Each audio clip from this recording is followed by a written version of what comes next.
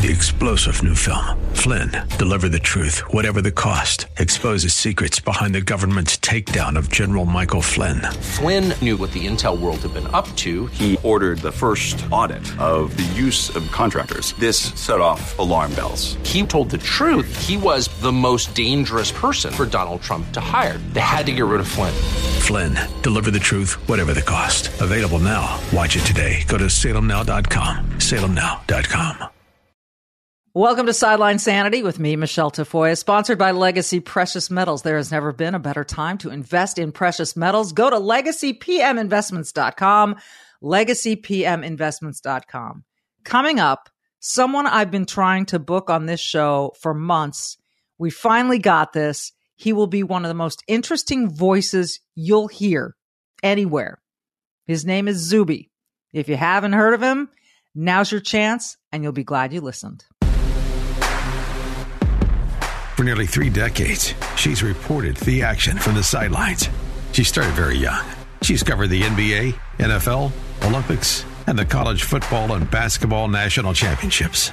And now, during these insane times in our world, Michelle Tafoya thinks we need a serious dose of sanity. This is Sideline Sanity with your host, one of the sanest people on planet Earth, Michelle Tafoya. Well, as I said in the intro, welcome to Sideline Sanity. I've been looking forward to this conversation for months. I am a big fan of PragerU, and they do this series called Stories of Us. And I watched one about a guy named Zuby. And I said, how have I never heard of this guy before? And I was so impressed. I said, I've got to have this guy on my podcast because I'm sure there's still a handful of people out there who don't know him. They need to know this kid. And I call you kid respectfully. I hope you accept that, Zuby, because I'm, probably old enough to be your mom, but welcome. Thanks, Michelle. Happy to be here. You have such an interesting background. You were born in England, but raised in Saudi Arabia, born to Nigerian parents, but you went to school at a U.S. school in Saudi Arabia. Do I have that all right? Yeah, technically an international school, okay. But majority of my teachers and a lot of my fellow students were American, but from all over the world. You mentioned that people say, where's your accent? You were born in England. What the heck happened? Are you raised in Saudi Arabia? Is that the reason that you kind of just talk like an American? I've never had an English accent. Never. Okay. So people often ask, "Oh, what happened to your accent? Where did your English accent?" I was like, "I've never had one." So all my earliest memories are in Saudi Arabia. I moved there when I was a baby. I went to school there from preschool up until 5th grade. And then when I was 11 years old, I went to boarding school in the UK. So from the age of 11 up until 20, all through my secondary school years and then university, I was still living in Saudi Arabia, but I was studying in the UK. So I was back and forth between the two countries multiple times a year for that whole 9-year period of my life. So I was flying internationally by myself from the age of 11. So I've been traveling a lot from a young age. So this nomadic lifestyle that I live now is not too different from what I'm used to. It's par for the course, as they say. It's interesting to me how this must have informed your whole education, all the international travel, the variety of education, clearly very, very well educated. And it's remarkable to me. What do you consider yourself now? Do you consider yourself an American, an Englishman? Or does it matter to you? Yeah, I'm not an American. I'm British. I'm also a Nigerian, British and Nigerian. But in terms of where home is a confusing one. When people ask me where I'm from, that's a little bit of a weird one because, of course, I'm British and Nigerian by nationality, but as we alluded to, I grew up in Saudi Arabia. Right now, I spend a lot of time in the U.S., but I don't explicitly live anywhere. So I don't know what country or city I'm necessarily from in that sense. But I think a lot of people consider me an honorary American, but I'm not actually an American. All right. Well, yeah, we would love to have you as an honorary American. No question about that. It's interesting to me. You are a musician professionally, and yet your worldview is so broad. And what you admit made you go viral as things do these days was a tweet of you doing a deadlift. What inspired this tweet? Walk me through what happened there. Yeah, sure. So for several years, so that tweet was February 2019, but since around 2016 or 2017 in particular, I started to notice this whole issue going on with female sports where you are having biological males identifying as women and proceeding to beat women in their own sports. This was happening. I saw it happen in MMA with the Fallon Fox situation. It happened in athletics, weightlifting, rugby, various sports. I started just seeing this happening. And then on the day that I tweeted that, I was on Twitter and I'd seen two stories in the same day of two U.S. high schools, in fact. A couple incidents in American high schools where males had beaten females in their sports. And I think, in fact, taken the records. And out of curiosity, I just thought, man, like, well, first of all, I think this whole thing is absurd. It's stupid. And it's just wrong. And I was just like, man, I mean, I'm a strong guy. I've been lifting weights for a long time. Out of curiosity, I was like, man, I wonder what the British women's deadlift record is. And I looked it up, and in my weight class, I think it was I want to say it was about 210 kilos. Okay. Which is a little bit under 500 pounds. And I was like, man, like my max is 275, which is over 600 pounds. So I just had a video on my phone of me doing a 230 kilo deadlift, like very easily. And I just tweeted it. And I said something along the lines of, I keep hearing about how biological men have no strength advantage over women in 2019. So watch me destroy the British women's deadlift record without trying. P.S. I identified as a woman whilst lifting the weight. Don't be a bigot. So I just posted that. I had 18,000 followers at the time that I posted it. As of today, I've got 855,000 on Twitter. So I just put that out there thinking, I think this is funny. I think it's also making a point. Other people probably think it's funny. And it just went crazy. It went crazy. The video hit 10,000 views in, I think, of the first 10 minutes. And then by the time I went to bed that night, it was over 300,000. I woke up in the morning, 500,000, hit 1 million the following day. And what are you thinking as you're watching this thing explode? Well, this was my first time going viral like this. Now, I've had multiple posts go viral at this point, but at this time, I didn't know what was going on because it went viral globally. It wasn't just, within the UK, a lot of people, it was international. Yeah. And there were people all over, USA, Canada, Brazil, Australia, retweeting. People were commenting in different languages and sharing it. I was just like, this is insane. And it went on for days. It went on for days and days and days. And then actually about 2 weeks after I posted it, I woke up one morning and I had all these messages and DMs and people getting really hyped saying, man, like Joe Rogan just mentioned you on his podcast, like Joe Rogan. And I was like, what? And then I listened to his his episode with, it was one with Brian Callen, and they did a whole like 2-3 minute segment talking about this tweet and talking about me. And that's when Joe started following me. He gave me a big shout out on his podcast. And then I went on Twitter and he'd actually DM'd me just saying like, man, that was like one of the funniest things I've ever seen. And then we started chatting in the DMs, and a few months later down the line, I ended up on his podcast as well as the Ben Shapiro show, Dave Rubin's show, Tucker Carlson, Candace Owens, like all these people. Yeah. I was suddenly on their radar, all these people. And what's so interesting about this is that it was an introduction to who I am. So as I say, this is 3.5 years ago now, but now in 2020, all these years later, the momentum has stayed and people have stuck around because it wasn't just like, this is a guy who once posted one funny thing. Right. That introduced a lot of people to my music and my podcast and my writing and my general thoughts and worldview and personality and all that. And so a lot of people came for the deadlift, but they stuck around because of everything else.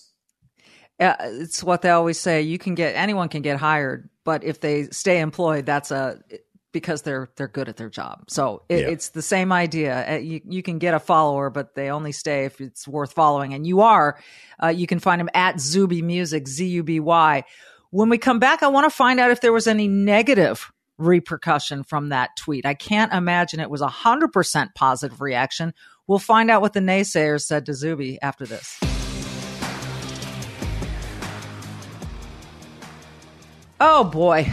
Since November of last year, the stock market, it's just plummeted. And the good news is there's something that's been on the rise, and that's gold. Gold has been on the rise. Gas prices are a joke. The stock market's all over the map. Inflation is at a near 40-year high. We've got a war going on. The markets don't like instability. But here's some more good news. You have options. Gold prices are rising as investors turn to gold for protection because gold provides a hedge against inflation and it protects against a weakening dollar. Legacy Precious Metals is the only company I trust when investing in gold and silver. You need an investment that's going to protect your wealth and your retirement. So what have you got to lose by calling Legacy Precious Metals and asking how they can help you?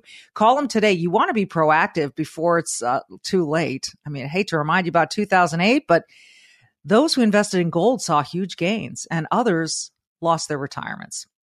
Legacy Precious Metals can advise you on all your options for investing in gold and silver. You can speak to an IRA expert at Legacy Precious Metals, 866-528-1903.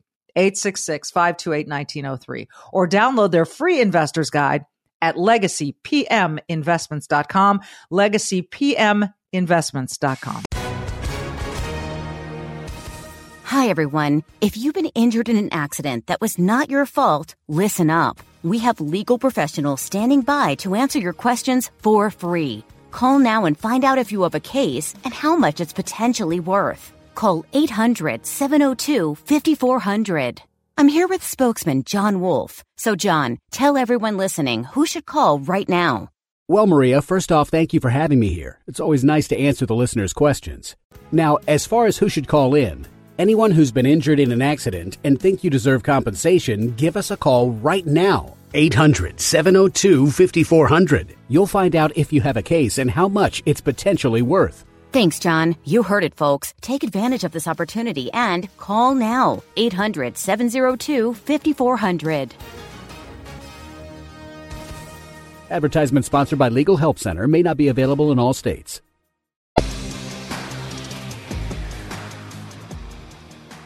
All right, so the viral tweet with you breaking the deadlift record, the women's deadlift record in the UK, there had to be some people who hated it. Were there? They had nothing to say. It was a complete checkmate maneuver. They had nothing to say. So what would be the criticism? Oh, you bigot, you nothing? How can they call me a bigot? I identified as a woman. It was a checkmate. Oh, It was a complete checkmate. There's two options. You can deny that I'm a woman, in which case, by your own logic, you're a transphobe, right? Yeah. Or you can accept that I'm a woman, in which case I'm the British women's deadlift record holder. So pick one. That was it. That simple. That's what made it so brilliant. And you describe it as checkmate, and that's spot on. It just was. So this, as you said, was an introduction of you and your worldview, it's very interesting to me. So I've had a bunch of thoughts, and my tendency, because when I was growing up, we debated a lot in my household. We'd have these dinner time debates. So my tendency is always to think, how is that person going to counter me? How is that person going to counter me? So I'm just wondering if you get any of the typical BS about, well, maybe you're black, but clearly you're so well educated, you're not a real black man. Do you hear that? Not framed exactly that way. But of course, there are people who are obsessed with trying to put people into these categories with their assumptions and biases and trying to control what people are allowed to think or what people are allowed to say based on their immutable characteristics. It doesn't work on me. It's never worked on me. I reject this stuff outright. I've rejected it since my childhood days. So when people come at me with that kind of stuff, they always end up looking really, really stupid. It backfires on them every single time, to the point where I think most people have realized not to come at me like that because they know they're just going to get smoked. And very politely, they'll get very politely smoked. But it doesn't work on me. I don't play those games. I'm very much an individual. I can't kind of be like cowed or bullied to go along with something based on, oh, well, you're black, so you must think this, or you're this, so you must. I don't even entertain it. And I call it out for what it is. I think a lot of people are afraid to. I'm not. If that's how someone approaches me rather than actually dealing with what I'm saying or the point that I'm trying to make, then I'll just tell them about themselves. And so I've, tell them about themselves. Yeah. I mean, look, I'm not, I really, it's something that's actually bothered me since my teenage years, right? Like that whole idea that if you are X, you must think this, or you must vote that way, right? Or you must, right? I don't subscribe to any of that in any. How did you learn not to, though? Because in a world where kids are being taught to learn that, you clearly avoided that. I can call it brainwash. I can call it. I don't know what we call it, but how did you manage? Well, I think first of all, the brainwashing elements were not as powerful when I was growing up. Okay. I don't think there was as much of an agenda in the 90s or in the early 2000s to promote this kind of mindset upon people. And then also, I was raised very well. I have fantastic parents, and I'm from a great family that raised me with good values and taught me to think for myself. And I also just have a personality type that has never cared so much to, just because a lot of people are doing something doesn't mean that I'm going to do it. And I've always been this way. I mean, my parents didn't have to worry so much about me when I was a teenager. I mean, because I was in boarding school. I was thousands of miles away from them. Yeah. And there were all kinds of people getting involved in all kinds of stuff. And I'm someone who's always influenced people around me more than I'm influenced by people around me. Okay. And it's been like that from a very young age. So just because, I mean, and there's some real simple examples. There's a lot of things like I do or I don't do, which are somewhat against the grain. I mean, like, I don't swear. I don't cuss. I don't use profanity. Right? With all the hip hop music that I listen to and being a rapper myself, but all the stuff I'm around, I don't cuss because I don't want to. Is that intentional? It's not even that intentional. It's just like, I just don't. Like, it's not something that's hard for me to, it's not like I'm censoring myself. It's not like I want to and I'm preventing it. It's just like, no, I don't do that. And I don't have a reason to do it. I have reasons not to, but I don't have a good reason to. So I won't do it. I don't care if everyone else is doing it. I can be in a room with, 99, a room of 100 people and 99 are cussing up the room. I'm not going to join in just because I do. Right. Okay. I've never smoked a cigarette. I don't drink alcohol. Like, just because other people do it, some people, again, it's not a big deal to me. It's more of a big deal to other people. Right. Like, I might meet someone who's not that familiar with me, and people are drinking whatever. I'm like, no, I'm good. I don't drink alcohol. And for some people, it's like, oh my gosh, like, that's like, why? Like, they're so intrigued by it.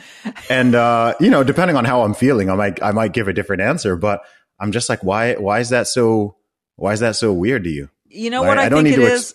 I think it's admirable. And I think I do.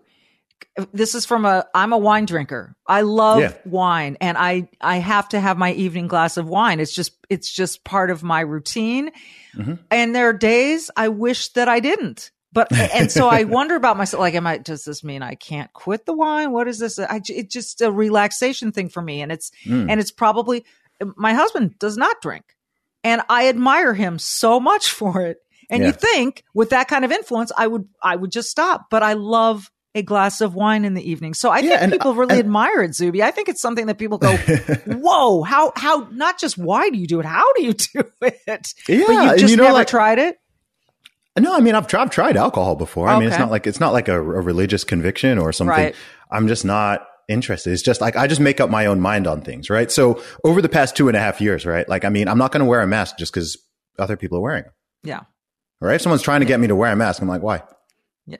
Right. Well, because you're selfish if you don't. How? Explain. Well, you're going to make everybody else sick. I don't have COVID. Right? Like, this is the thing. It's just, how do you know you don't have it? You might get it in a second. Yeah, but this is the thing, right? Like, most people, right? And I'm not trying to say this to, like, be mean to anyone, but most people are very, very susceptible to peer pressure and herd mentality. I think that's actually the human default. And for whatever reason, I've always not been that guy. I like, it's really hard to get me to do something that I do not want to do. Everything I do stuff because I want to do it. If I don't want to do it and I don't have a good reason to do it, I'll just be like, no, Like I'm not doing that. And I think maybe going to boarding school as well gave me a particular disdain for rules that don't make sense. Because in my school we had rules. What was the worst one? Okay, in the first boarding school I went to, we had to have the first and the last 5 minutes of every meal in silence. Huh. Yeah, that I can't imagine why. Do you know why? Why? Because that's the rule. Oh, got it. Okay. Because we said so. Okay. That was it.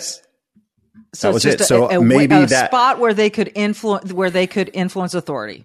Exactly. So Okay. I think that maybe that on top of my existing personality just has given me this, like, you know, I have no problem following rules that make sense. I'm not someone who's like naturally rebellious. It's just like stuff just has to make sense to me. If it doesn't make sense, then I'm just like, well, just because everyone else is doing it, that's not a good reason for me to do it, especially if there's negative downsides for myself individually, or I believe for people as a whole. So yeah, I think that kind of applies with everything I do. I think it's how I've been able to take a very unique career path in what I've done. I mean, I worked in the corporate world for 3 years. And then when I was what were you doing? 20, I was a management consultant for 3 years. Okay. And then when I was 24, I left and I became a full-time musician and started pursuing all that. And, you know, I've taken a completely different path to, you know, all my friends from school and university and everything. I mean, most people went into, you know, whether investment banking or engineering or this or that. And I was just, man, I want to be a rapper. You know, and people are like, man, how can you be a rapper? You have an Oxford degree. Like, you know, why?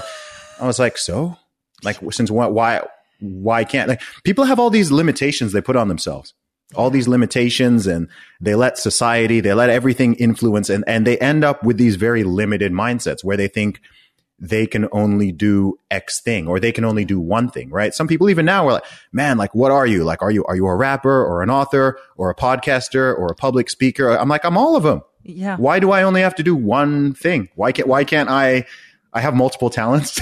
I have multiple abilities. I have multiple interests. So I'm going to do all of them. If I want to get into something else, cool. I'll add it to the list. I don't allow those type of limitations to be put on me. And honestly, I think that far too many people do to their own detriment. Mm-hmm. No question about it. And so when we finish up after this next quick break, I want to talk about something you called almost a pandemic of lack of courage, and how we overcome it if we can. And I believe we can. Maybe it's the Pollyanna in me. I'm going to find out what you believe in just a second. Well, Uncle Tom 2, the second part of this documentary series, is about to be released, and you should pre-order it on salemnow.com. And the reason you should is it's a great watch. Just fascinating, beautiful to look at, interesting voices to hear, and enlightening. You'll learn something. I can pretty much guarantee that, unless you're one of the people that was actually in the film, and then you kind of know what's going on. But anyway, Uncle Tom 2, get it now on salemnow.com. Go to salemnow.com and get your copy. And if you get it early, you get a discount. Go. All right, Zuby. What did you call that pandemic of? Cowardice. Cowardice. That was the word. I couldn't come up with cowardice. I agree. It scares me, because what it is allowing is for people to do just what you've been talking about, get sort of stepped on and be kowtowed and follow rules that don't make sense. The NFL COVID season 2020 was hilarious if it weren't so damn frustrating. It was like everywhere you turned, you went, but that doesn't make sense because we just did that. And then we tested over there, but then we did this. But now I can interview someone for 5 minutes, but I have to be over there, and they have to be, it was insanity. It was insanity. And yet people just took it, one, because it was the path of least resistance, right? Mm-hmm. And two, because they were scared. And so this pandemic of cowardice, how do we cure it? Yeah. And people really hate the word cowardice because no one wants to see themselves as a coward on any level. And people really get uptight when I use that term. But perhaps that's because people know and sense that it's true, at least to some degree. Now, I think, first of all, it's important to understand the concern here. I mean, the concern is that if you study history, things haven't really gone bad in different times in different places because the majority of people were evil or malicious. It's happened because really of this sort of bystander effect, right? There's something that's malignant in society, and there's a group of people who are really pushing something that's evil and destructive and wrong, which is going to lead to something catastrophic. And people are afraid, rightly or wrongly, to stand up to it and challenge it, or even merely ask questions. And so the reason why I talk about this is because that's always going to be within humanity, right? Majority of people like to be in the majority. As you've alluded to, people generally like to take the path of least resistance in everything. People are generally, they don't want that type of confrontation. And it's understandable. I mean, I'm not someone who wants to go around every single day and just be, arguing with people and dealing with confrontation and having all this adversity and so on. But you also have to, there is a time and a place where you have to stand up for yourself, where you have to ask questions, where you have to challenge things, where you have to say no, where you can see a big group of people, about to run off a cliff, and you can go, wait, stop, right? You don't just start running with them and going, hey, well, everyone else is running, let me start running. And so I think it's important for people to kind of understand this social phenomenon. But in terms of how to tackle it, it's something that I think it's really an individual thing. And I've often told people before that number one, you don't need to, and you're probably not going to be able to go from, hiding all the time and never voicing your thoughts and never putting your foot down or anything, to going the complete opposite end and becoming extremely outspoken and courageous in that regard. But I think if each individual could just become 10%, 20% more bold, more courageous, more willing to speak up, more willing to put up their hand and ask a question when something is not making sense or when they have an objection and so on. I think if each individual could just get that 10% or 20%, then it would have a real impact on society. And I think that so many of the issues we're dealing with, particularly in the modern Western world, in countries like the UK, the USA, Canada, Australia, and so on, many of these ideas and actions are being propagated simply because they know that people are afraid to say no. Yeah. People are afraid to say stop, right? Earlier, we were talking about males competing in female sports. All right. Everybody knows it's wrong. Yeah. Everybody knows it doesn't make sense. Everybody knows it's unfair, but they're afraid to say so. Right? How many female athletes, right? The people who are actually bearing the brunt of this, how many female athletes have come out publicly and said, no, this is not right. This is not correct. This has been going on for over 5 years now. Yeah. Right? And people don't want to stand up. You're so scared of being labeled transphobic. Yes. That word, that one word, that one label. Transphobic. Yes, that's the word. That one word is, you're so afraid of that you're going to just allow this to continue. You're going to allow scholarships and money and opportunity and records to be completely taken from you. You're going to just allow men to run roughshod all over half the I mean, at some point you have to have courage. And people need to recognize having courage doesn't mean that there's no fear and that there's no risk of consequence or potential. Right. That's not what it means. It's recognizing that and going, you know what? I'm going to do the right thing anyway. Yes. Right? A soldier who's running off into battle, a fireman who's running into a burning building. But by the way, these things all require far more courage than just speaking. Mm-hmm. But they're not doing that thinking, oh, there's no chance I'm going to get shot, or there's no chance I'm going to get burned, or there's always a risk. Right. But having courage is recognizing, okay, there's a risk, but I still have to do the right thing, right? Yeah. I have to speak up. This is wrong. And okay, there's a risk for me speaking up potentially. But if I don't, that's worse. And there aren't enough people. I don't know if it's just that people have become so fat and lazy and comfortable, that they're not willing to take any sort of risk or potential risk or anything, that they're just allowing this to keep going and keep going and keep going. And for anyone who's there wondering, man, like what's going on in the world? How did the world get so crazy? it got there because of exactly what I'm saying. It didn't get there because most people are crazy or because most people are radical and are pushing these agendas or really believing these ideas. It's just happening because people are afraid to stand up for themselves, to stand up for each other, and to say no to things which are obviously absurd or destructive. And we saw it so much during COVID. I would just ask questions. I would ask questions about what Dr. Fauci was saying. I would ask questions about these different cures that were deemed, oh, that's nothing. That's nothing to see here. Well, okay, but can you tell me why? Oh, you're an idiot. You're MAGA. It's just like, wait a minute. I'm just asking a question. Are we not allowed to ask the questions? And isn't that what the scientific method is supposed to be based on? Thank you. I mean, if you can't ask a question, how can you be calling it science? Precise. It's not science. It's just dogma. Exactly. Even with dogma, you can normally ask questions. Yeah. Right. If you can't ask a question or just say, wait, hang on, this thing here is a blatant contradiction, or what about this, or what about that? There have been so many questions. I mean, it amazes me that 2.5 years since this whole thing started, there's all these unanswered questions, which no one in the mainstream, none of the so-called experts or whatever, are willing to just answer and say, okay, wait, hang on, what really is going on here? And as a result, you want to know what makes people conspiracy theorists? This is what makes people conspiracy theorists. Exactly. Right? If you're unwilling, people are going to start coming up with their own hypotheses and their own ideas. If the people who they're supposed to be trusting in the mainstream are completely unwilling to have any conversation or give any explanation or to have any debate or have any was Fauci subject to, a single debate? Is he the only doctor or scientist in the country of the United States of America?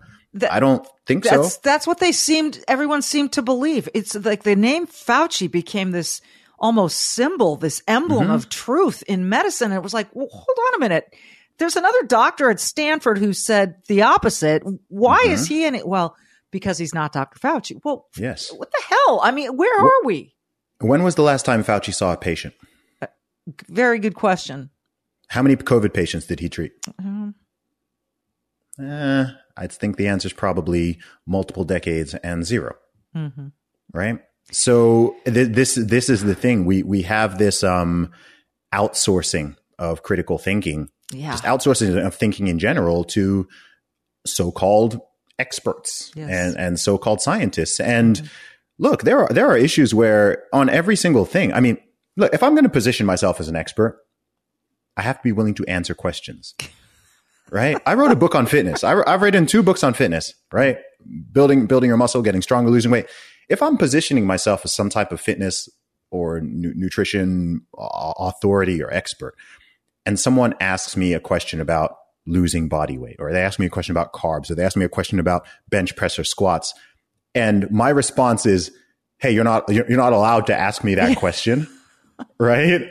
Or to get angry at them. Like, I should lose my expert status. It's like, what? This guy won't even answer.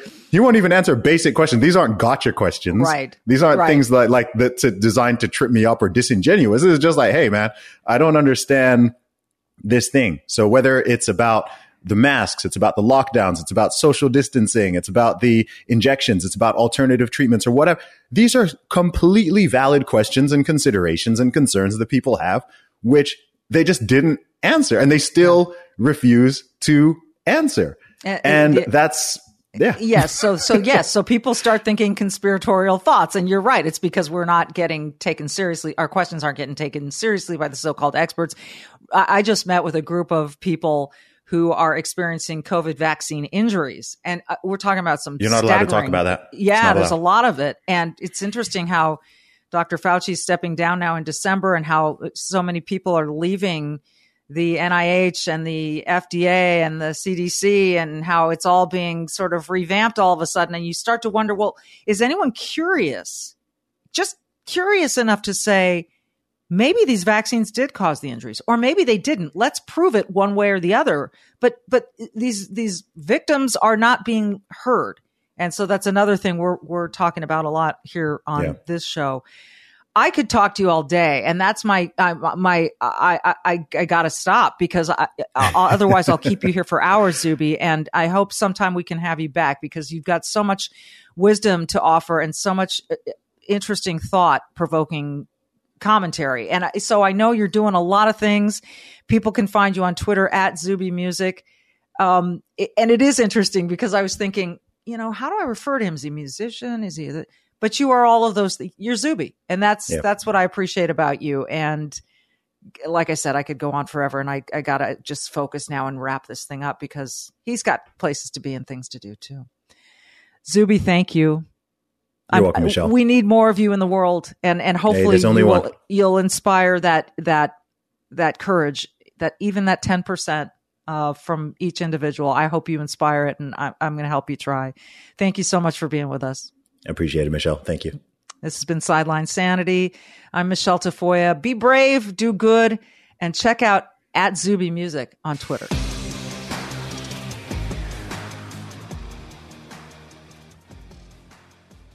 Well, we always appreciate it when Charles Thorngren can join the podcast and talk a little money and gold in particular with us. Gold and silver. And Charles, these are mad times. I mean, it's just really wacky. And anyone who's watching the stock market is probably asking themselves, what do I do? I don't know, I don't know how to ride this roller coaster with everyone. And so obviously you recommend investing in precious metals. What's the first step that someone should take in learning about what precious metals can do for them? The first step, give us a call, right? We're going to show you what options there are available. That's what Legacy is about, is showing you options and educating everyone.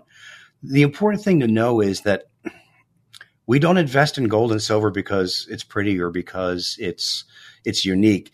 Those things are true, but we do it because it has the history of being the true diversity for someone's portfolio. It's the insurance policy against everyone's retirement and their savings. So this is why we look at gold and silver specifically. It's the currency that was always meant to be, right? It is not a fiat currency. There's no inflationary effect on it.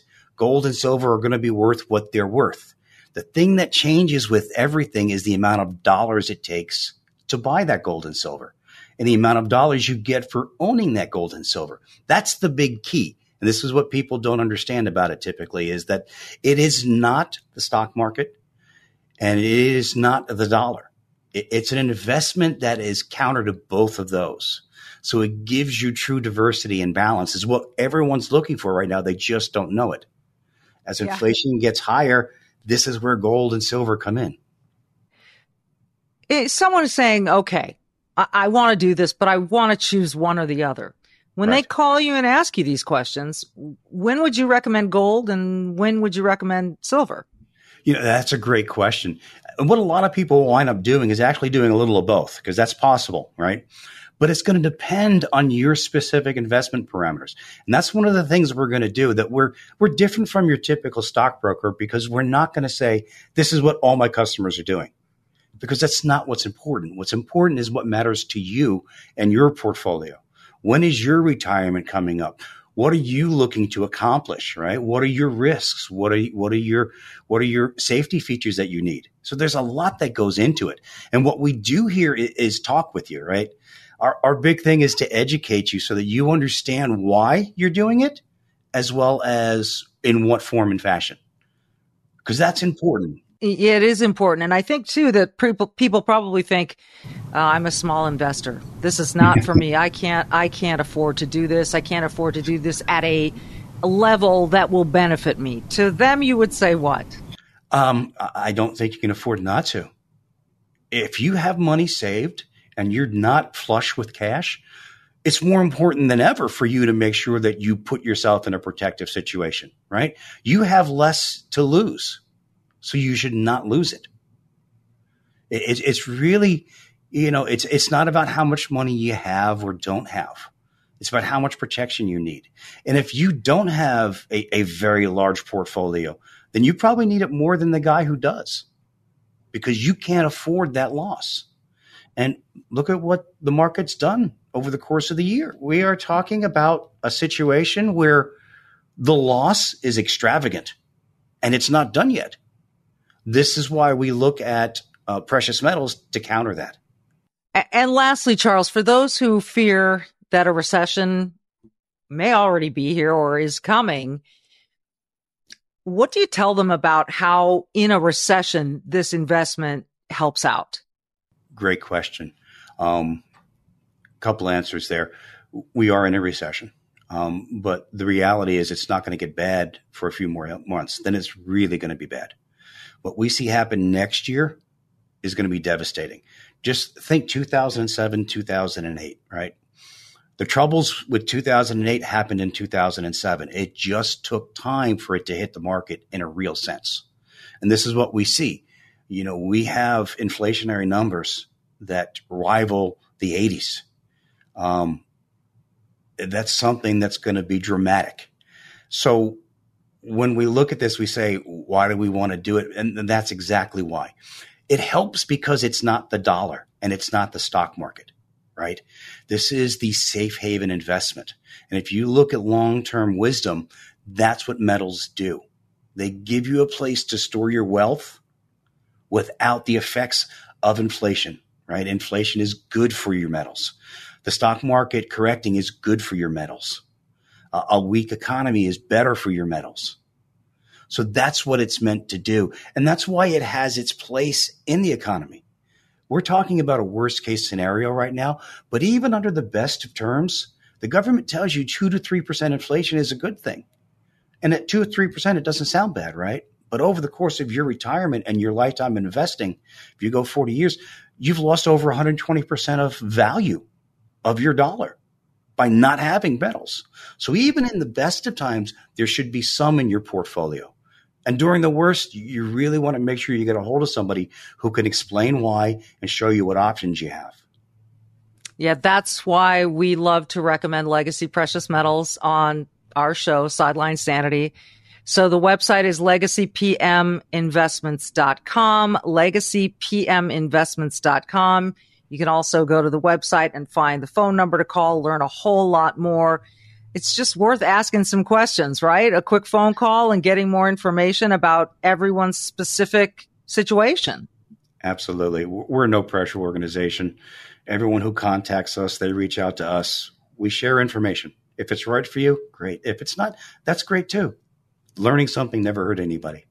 No, that is true. And we're glad we had you on to learn something from you today, Charles Thorngren.